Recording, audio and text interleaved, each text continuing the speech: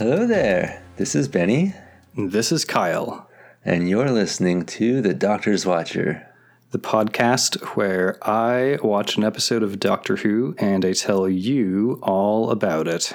That's right, we're back, baby. Well, as far as you listeners know, we never stopped. But for us, we did a bit of a hiatus where we let the backlog catch up a little bit. And now we are back and recording once again, feeling a little rusty, but happy to be talking about Doctor Who again. Indeed. I think it's been a couple of months since the last time we recorded. Like maybe 2 or 3 months or something. I didn't actually check the calendar. I did. During our time off, I watched a lot of Doctor Who myself. Excellent. Got towards the end of season 3 in my fun watch. I haven't quite finished the season yet, but I'm getting close to it. Oh. I also watched a couple of movies.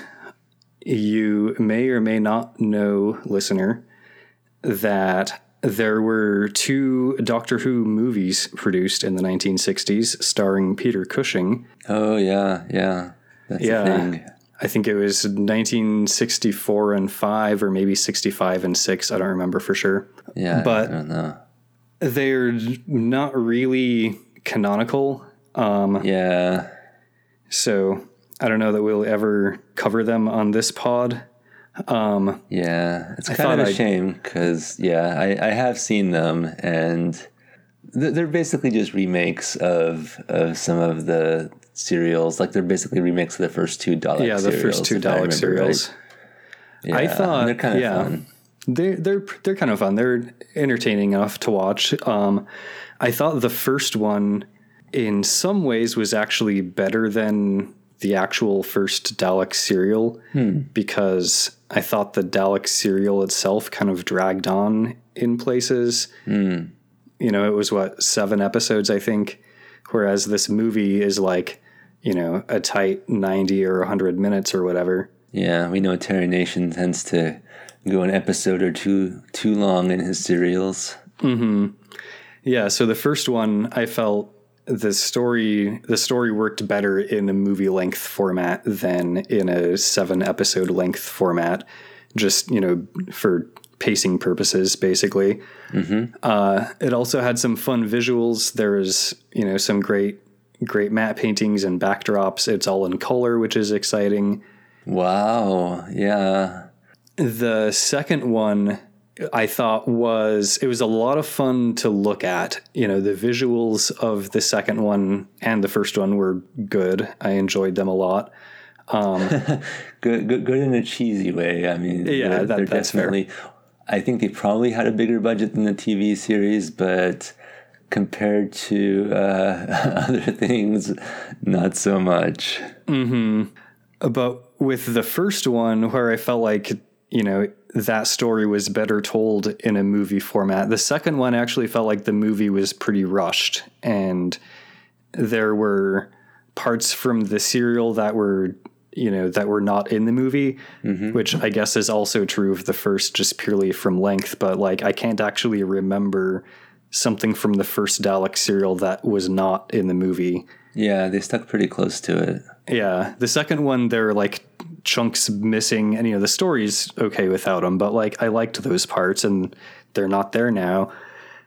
So yeah, what the second one really made me want was basically, the entire serial filmed in color and with the budget of the movie and, on the movie sets and stuff. Yeah, I think it's going to be a little while before the TV series gets a budget and is in color. Uh-huh. Yeah, we'll get there eventually, but it'll be a little while. Yeah. I did watch another movie a few days ago that is tangentially related to this podcast. Mm-hmm.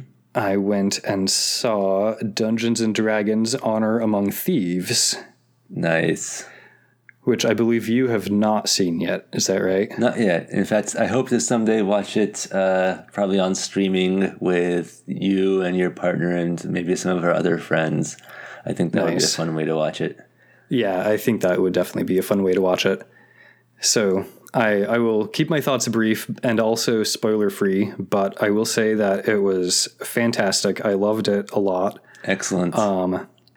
I thought it really felt like a D&D game, which was great. You know, there were parts that you could say like, oh, that's the player doing some rules lawyering. And there are other parts that you're like, oh, the DM didn't expect that role to succeed, but now he's got to improvise some bullshit because it did. Nice. And, you know, parts that where you're like, oh shit, that guy just rolled a 1. But, you know, it's all like fully in universe in the context of the story.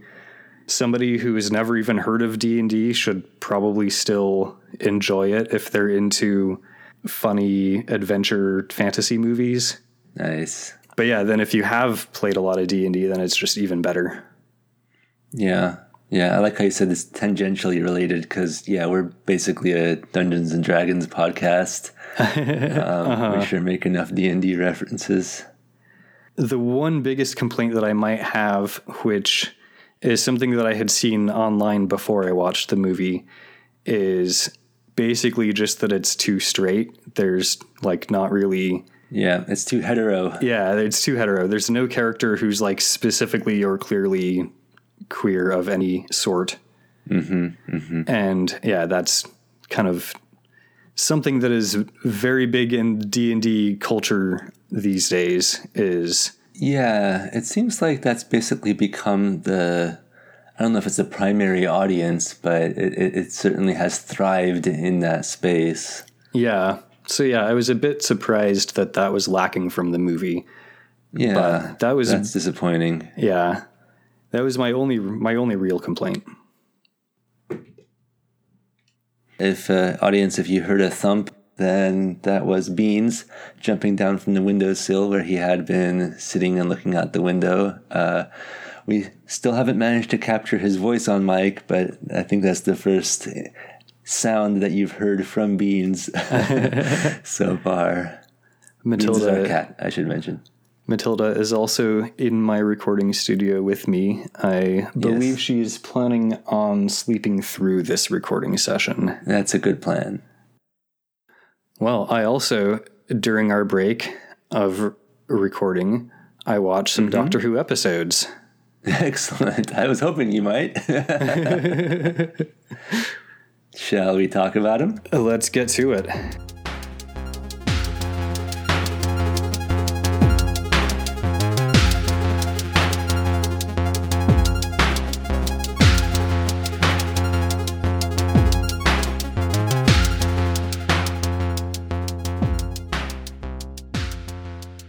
Now that you've watched Doctor Who, why don't you tell me all about it? So this episode is The Nightmare Begins. Season 3, Episode 10. Is, in fact, Season 3, Episode 10. It's the first episode of a new serial. I am going to withhold the name of the serial for the moment. And this serial actually had 2 writers. It was basically breaks down into like one person wrote the first half and a different person wrote the second half with a little bit of crossover in the middle. But for now, this is written by Terry Nation. Excellent. I was honestly wondering if the reveal was going to be that the second half was written by Terry Nation, and the reason that you're withholding the name is because it has Daleks in it. But I think at least part of that reveal just happened. Nice. Yeah. Not to stereotype Mr. Nation too much. I mean, he has written us other things too, and yet. Excellent. The director for this one, I believe he directed the entire serial, was Douglas Camfield. So Doug did a lot of work for Doctor Who. He was, so far, what we've seen from him is that he was the production assistant in the one with the cave people and Marco Polo. Okay. And he's been also around since the beginning then. Yeah. He has done some previous direction as well. He directed The Crusade and The Time Meddler. Okay. as well as like bits of the one with the cave people and bits of The Chase, apparently, and like an episode of Planet of Giants. Oh, so it seems like he mostly works on the historical ones. We'll see if For the most part, see if that trend holds true. So, Kyle, for this episode, I have a question for you. How did you watch it? This episode I watched via a loose cannon reconstruction. Nice. Yeah. Another missing episode. Another missing episode. Most of this serial is missing. I think, without revealing the number of episodes, I believe 75% of this serial is missing. I think at one point you referred to this period as the 40 Days in the Desert period of Doctor Who when it comes to missing episodes. Yeah, I think in some future episodes, I'll probably give you a little bit more information about the loose cannon reconstruction. But since we'll have plenty of time for that later, I'll just leave it at that for now. This one was another reconstruction. Okay, I'll keep my burning curiosity in check. Would you remind us, if you remember, of our Cliff Dangler? I don't remember if there was a Cliff Dangler per se. I know that we ended the last serial, which was the Myth Makers. Right. We left Vicky behind, which I think on behalf of the writers, or on the part of the writers, that seems like a myth take. Thank you. But yeah, Maureen O'Brien had apparently complained about the scripts, and some, fragile egoed producer or whoever decided that she had to go. Yeah, our new producer, John Wiles. So we shake our fists in the sky and say, John? That rhymes. It rhymes with another word that you can yell angrily. John! John! Anyway, I don't know. that's a weird reference. I'm not sure I catch that one. Oh, that's how Kirk yells Khan in Wrath of Khan. He never actually yells Khan. Everyone thinks he does, but he actually just yells it's Khan. two short Khans. Khan. Yeah.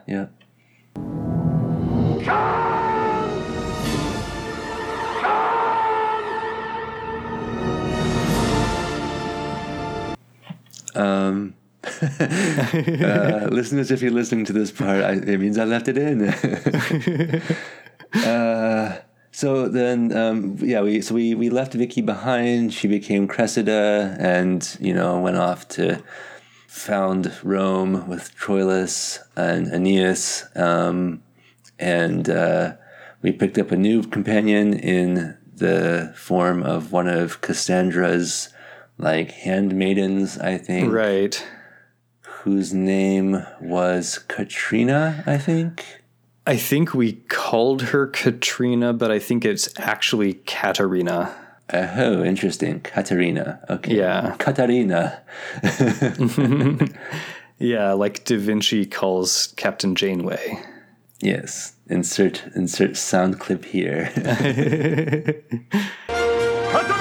we're flying! Like the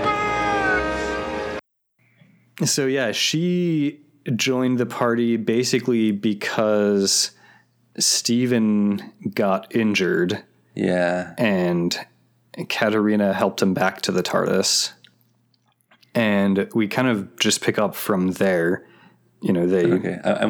I wonder if it would be a sustainable bit if we always referred to her as Katarina. Well, even as I ask that out loud, I'm questioning the wisdom of that plan.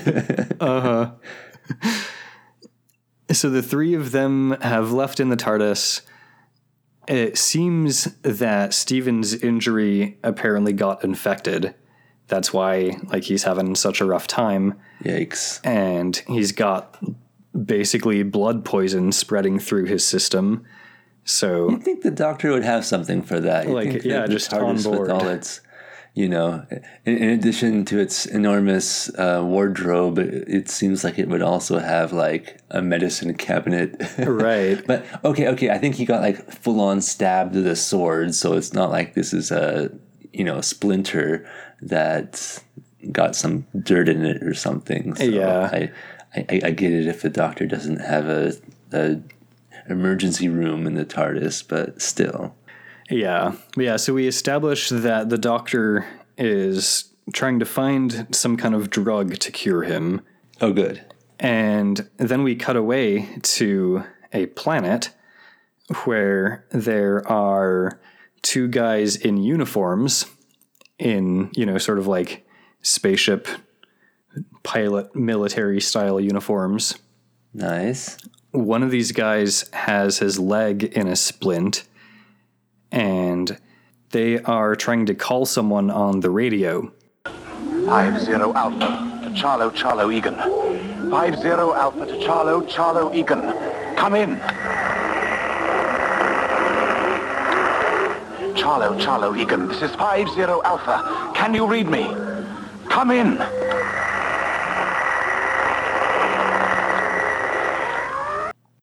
I like that kind of, I don't know, it has this feel to it, like little kids when they're pretending to be making radio calls. Yeah. So there's something kind of nostalgic about it to me. Yeah, totally. It seems that Charlo Egan is not responding, though, which is a problem. We've got to get through to Earth first, or the whole solar system is finished. Uh-oh. That sounds not good. Uh-huh. We cut from this over to Central Communications Earth, or CCE, or Charlo Egan. Ah, now that makes sense. Where there's a light on the board flashing, but no one's paying attention to it.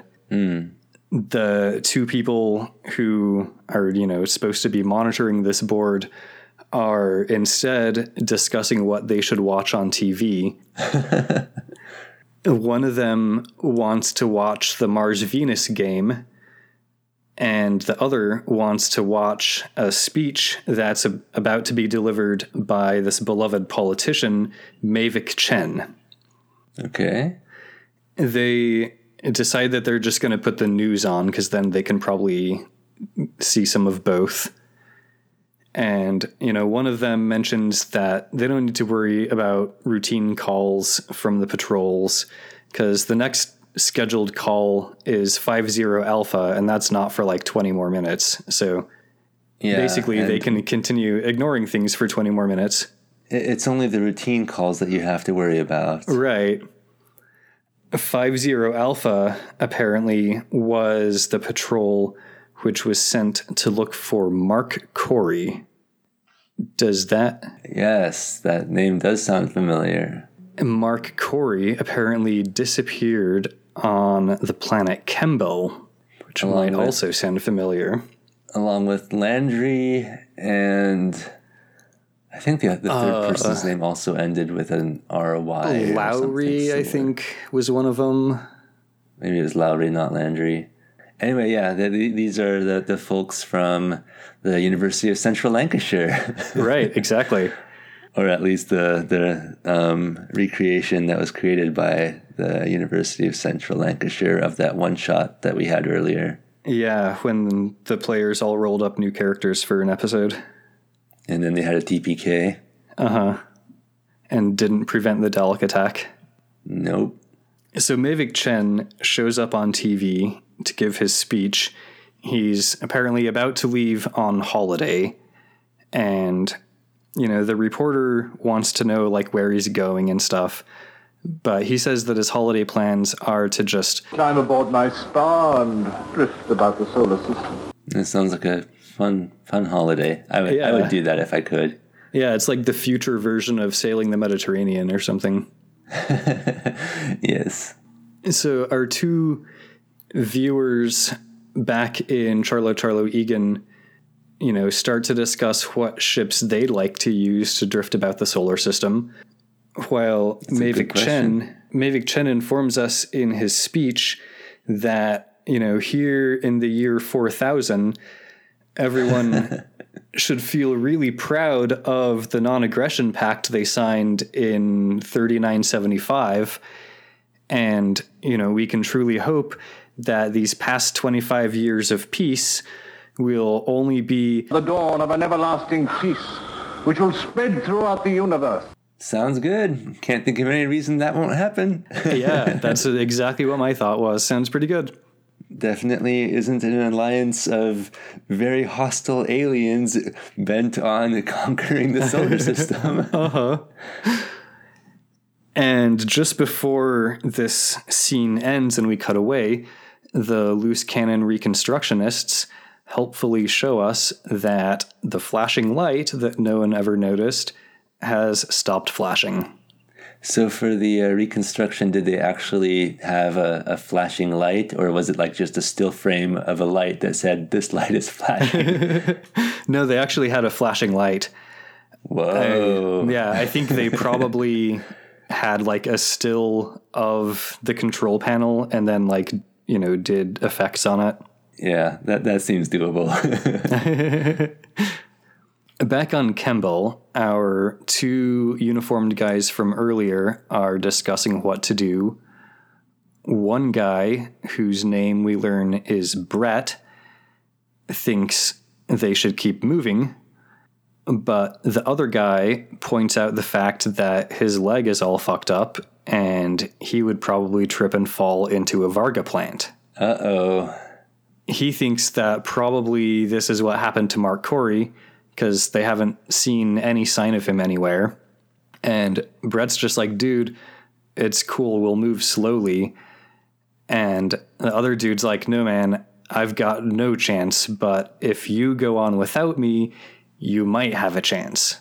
I will say it's a good thing that they know about the Varga plants, because, you don't want to find out about those the hard way. The hard way, yeah, for sure. Brett, of course, doesn't want to leave the other dude until the other dude pulls his gun out, and he's basically like, either go or I'll kill you now. Yikes. And, Brett can see that the other guy's serious. He also realizes that, the other guy's name was never introduced to us home viewers, so he leaves. Dang. Well, we didn't even get a chance to start things off with the brother guy ship. The other get ship. The cameraman stays with Hurt Leg Guy, though, and Hurt Leg Guy kind of limps around the clearing for a minute. He's pointing his gun around. He's getting more and more nervous until finally a Dalek shows up and film negativizes him to death. Well, he had good reason to be nervous. The Dalek's like, sorry to keep you waiting. I had to get through that jungle. Yeah, that's not easy when you're a Dalek.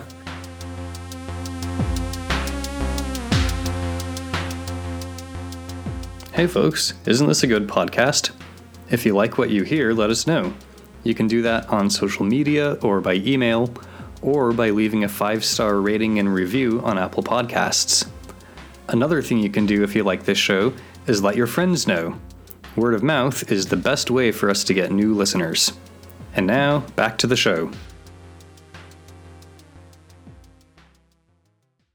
Brett is rushing through the jungle himself until he trips into a Varga plant.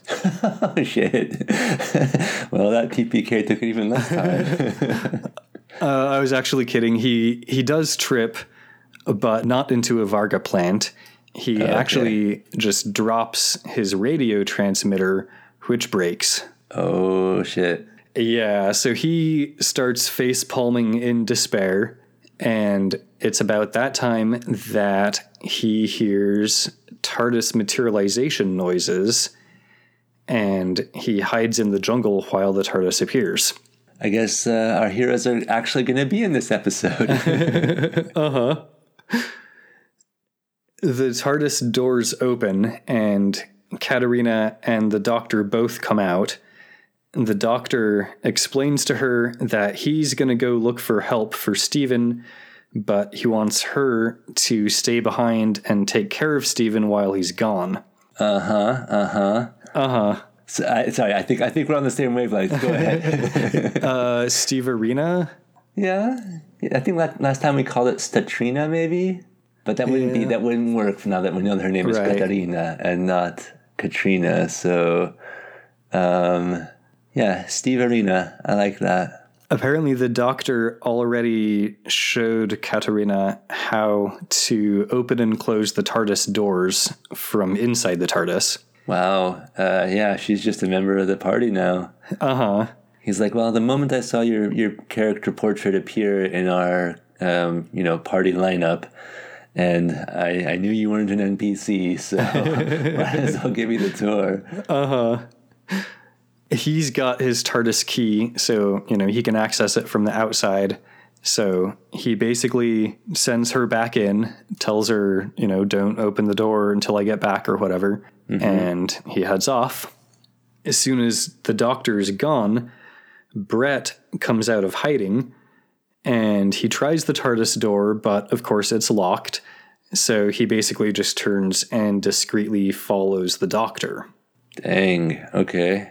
The Doctor has gone a little ways in, through the jungle, and he pauses to look at some lights that he sees in the distance and, speculate about whether it's a city and what planet he might be on and all that sort of stuff. And as he's, standing there thinking about this, Brett shows up and pulls a gun on him and demands the TARDIS key. Yeah, dude, I mean, you don't have to be so aggro about it. you could start with like, hi, my name's Brett, and boy, have I got a story to tell you. Yeah, seriously. We cut back to the TARDIS. Stephen is awake now, but he's still kind of delirious. He's still pretty confused. And Katarina is telling him that they are journeying to the underworld and he needs to rest. Yeah, she still thinks that. And just about this time, the TARDIS doors open and Brett walks in. Dang, the Doctor just straight up gave him the key. Okay. Yeah. I mean, I guess he had a gun on him, so his choices were limited, but yeah. Katarina's like, did the doctor send you to cure the sickness? And Brett's like, oh dear. Yeah, that's what happened. Totally, for sure. Oh, jeez. So she closes the TARDIS doors. Brett starts looking around the control room. What sort of craft is this? I've seen most, but nothing like this. From outside, it looks so small. How do you work this thing? Of course, Katarina has no idea. She can't answer his questions. From the outside, it looks so small, but it's bigger on the inside, he says, and the audience cheers because he said the catchphrase. Sorry, Beans is like banging around out there. He's trying to open a cabinet door. Beansy, leave it. Brett says that they have to get back to Earth, but Katarina's like, I don't know that we can do that. We just left there. And Brett's basically like, well, if you left it, you can return to it. Surely somebody knows how to fly this thing back. Outside the TARDIS, the Doctor monologues to himself for a few minutes about how Brett is a foolish young man who resorts to violence. But also, he's apparently a foolish young man who left the TARDIS key in the door. Oh, interesting. So the Doctor's about to enter the TARDIS, but before he can go in, he hears... Okay, hold on. Beans actually got the cabinet open, so I'm going to go stop whatever mischief is taking place. I apologize, Kyle. This is his latest trick. He only just learned this a couple of days ago, so we're going to buy child locks for the drawer and stuff. Oh, yeah, sure. Beansy, why? Oh, sorry, Kyle. Please go ahead. So the Doctor's about to enter the TARDIS, but before he goes in, he hears a spaceship fly overhead and starts to wonder what that's all about. We cut to inside the TARDIS where Stephen hits Brett with a spanner and they both fall to the ground. Person of action. Uh-huh. Yeah, I guess he's even like, he's still in a weakened state. I think that's why he fell to the ground, but, even in that state, he's still a person of action. Oh, yeah. I assume it's one of these things where you make like the heroic effort to fight back and then it's too much and you collapse afterwards, but at least you got your opponent as well. Right. We then cut to elsewhere on the planet where a Dalek reports to the Black Dalek that Space Vessel 111 is about to land. Is it more nefarious aliens arriving for their evil plans? It seems to be. That's all we get now is Spaceship 1-11. But we cut back to the TARDIS where Brett has regained consciousness and finds himself in a chair, unable to move. Oh, it's a little invention of mine. I call it the magnetic chair. It has a force field strong enough to restrain a herd of elephants. So I wouldn't waste your energy trying to escape. You'll stay there until I direct otherwise. We were going to just tie you to a chair, but we figured this was much more sci-fi. Uh-huh. Steven's asleep. He's, regaining his energy. So the doctor, of course he did enter the TARDIS, put Brett in the chair. He tells Katerina that their guest will be unable to move until the doctor presses the little switch on the back of the chair. So, she's totally fine and safe. She should continue to take care of Stephen while he, the doctor, heads out to the city that he saw earlier. Yeah, I feel like once one person has already, taken you by surprise and forced you at gunpoint to give them the key and then come back to threaten your other party members, I'm not sure if this is the best time for a nice little stroll down to a city. Uh-huh. Yeah, I guess his thought is that the city is the most likely place to find some kind of medicine for Stephen. But yeah, maybe don't leave your other party members with the guy who threatened them. Yeah. So the doctor makes his way through the jungle. According to the unofficial loose cannon reconstruction action subtitles, he barely misses getting Varga planted. Yikes. And then he stumbles upon a human skeleton wearing decayed scraps of uniform-like clothing, and nearby the skeleton he finds sort of a cassette tape-looking thing that looks a lot like the one that Mark Corey recorded but was unable to launch into orbit in Mission to the Unknown. And then we get a zoom in on the skeleton's uniform, and we see that the name tag on there says Corey. You would expect them to do that, but this time they're actually trusting the audience to piece it together. Wow. Okay. Cool. The doctor makes it to the city in time to observe the landing of the ship that he heard overhead earlier, and he also observes the welcoming party that will greet this ship.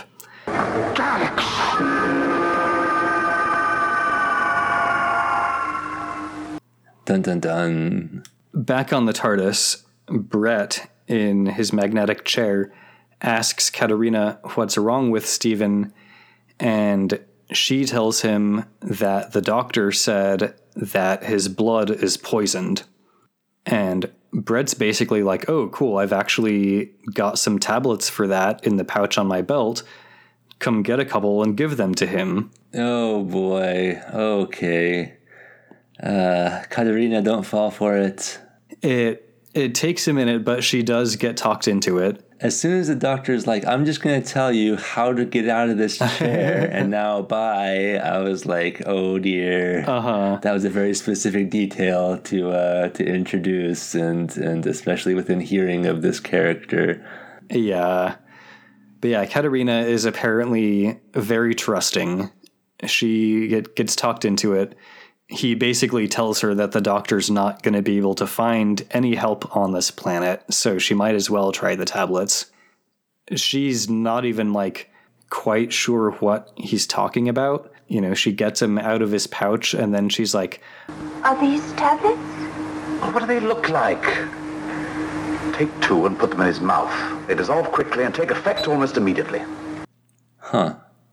Well, so far that sounds like these might actually be antibiotic tablets.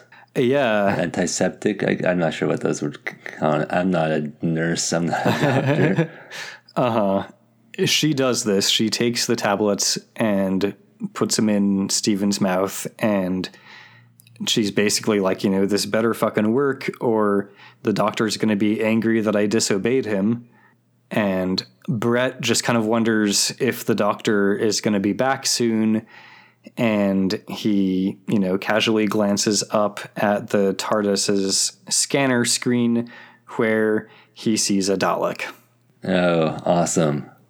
Always happy to see those guys. Yeah, especially when they're like within scanner screen range of the TARDIS. Mm-hmm. We cut back to the city where the doctor is still spying on this Dalek welcoming party in, you know, the lobby area of the city. And these Daleks are waiting to greet their guest from Space Vessel 1-11.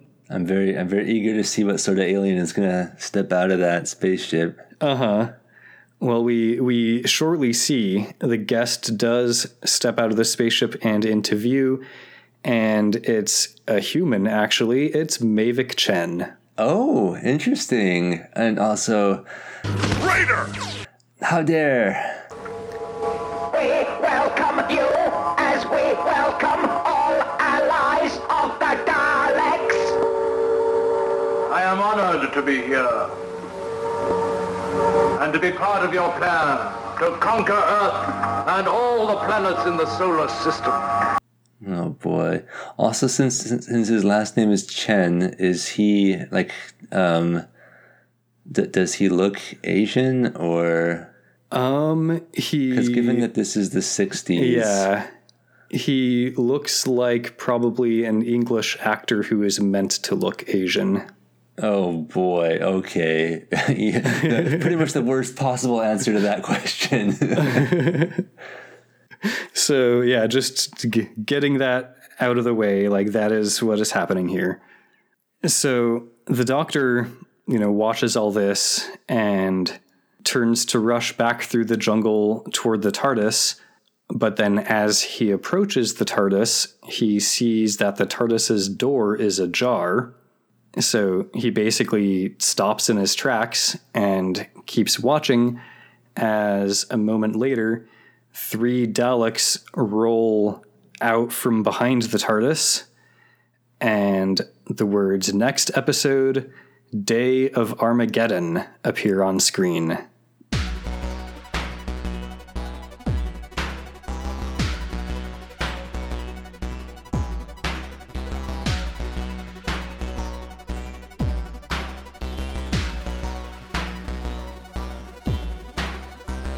Nice title. Yeah, that's one thing Terry Nation was always good at. Yeah. This one was The Nightmare Begins, and then Day of Armageddon, which seems like, you know, that nightmare is progressing pretty quick. Just going straight from the beginning to Armageddon. I guess I will also go ahead and do our serial title reveal, which is The Daleks' Master Plan. I guess this is the only time the Daleks get to have a master plan.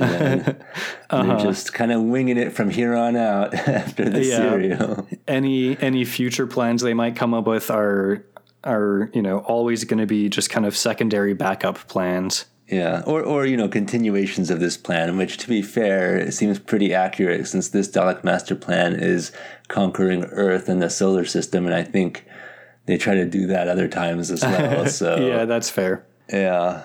And it's also not the first time that they've conquered Earth, so it's just pretty much that one plan, actually. A master plan can have a lot of sub-plans. Yeah.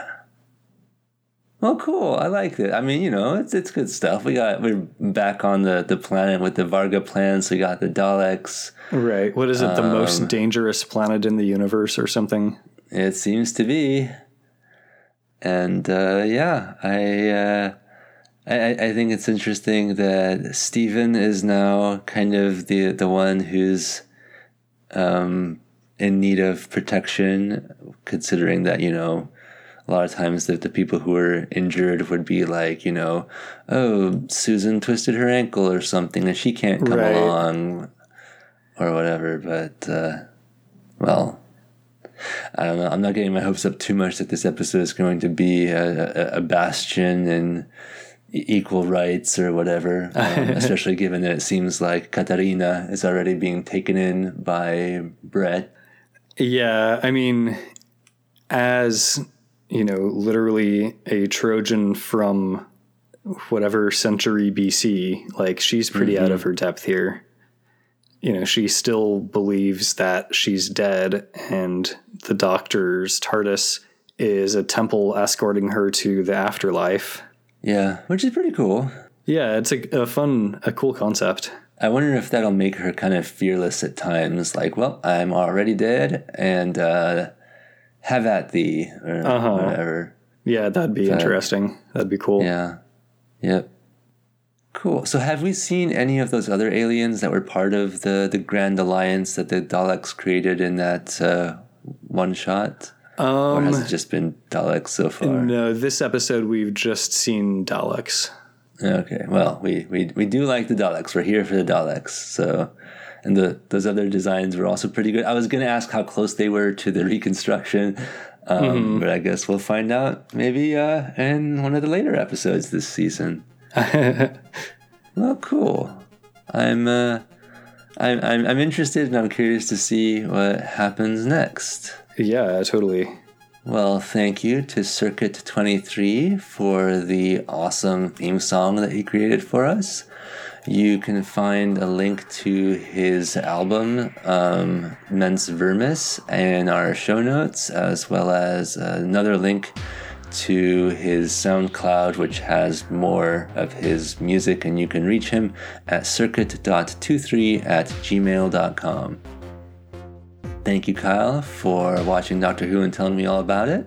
And thank you, Benny, for listening to me talk all about Doctor Who. And thank you, listeners, for listening to me, listening to Kyle talk about Doctor Who. We'd love to hear from you. Please feel free to email us whatever thoughts, reactions, questions, or bits you have at thedoctorswatcher@gmail.com. And you can tweet us at Dr. Watcher. And we're on Tumblr. Kyle did make a Tumblr. Yeah, I started a Tumblr. I might remember to look at it someday. I think so far it's mainly been tumbling out our episodes. Is that like the Tumblr equivalent to tweeting them out? Oh, has it been? I set that up to do it automatically, but I never actually checked to see if it was working. I think so. It seems to be, as far as I can tell. Nice. Well, tumble it to all your friends. Yes. So if you like our show, please share it with your friends and rate it on Apple Podcasts and leave us a little review, and we will be immensely grateful. It keeps us going and gives us the encouragement to make more. Indeed. And if you want to find out what happens on the day of Armageddon, come back in 2 weeks. I do, so I will do that, Kyle, and see you then. I mean, we're about to record it, so I'll find out right now. But you can find out with me in 2 weeks, and we'll see you then. Bye. Bye.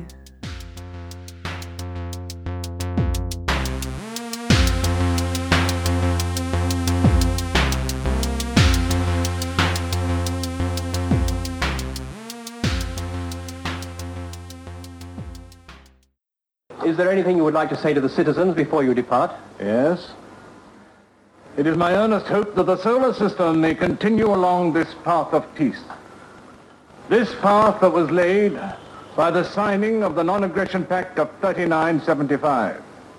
Now, in this year of 4000, we can feel justly proud of that pact. May the past 25 years prove that they are the dawn of an everlasting peace which will spread throughout the universe. Let us go forward together, secure in the knowledge that the life ahead is built upon the cornerstone of richer understanding, not only of the past or of the present, but also of the future. And may it be this cornerstone, so firmly laid, be built upon in brotherhood, and bring peace, progress, and prosperity to each and every one of us.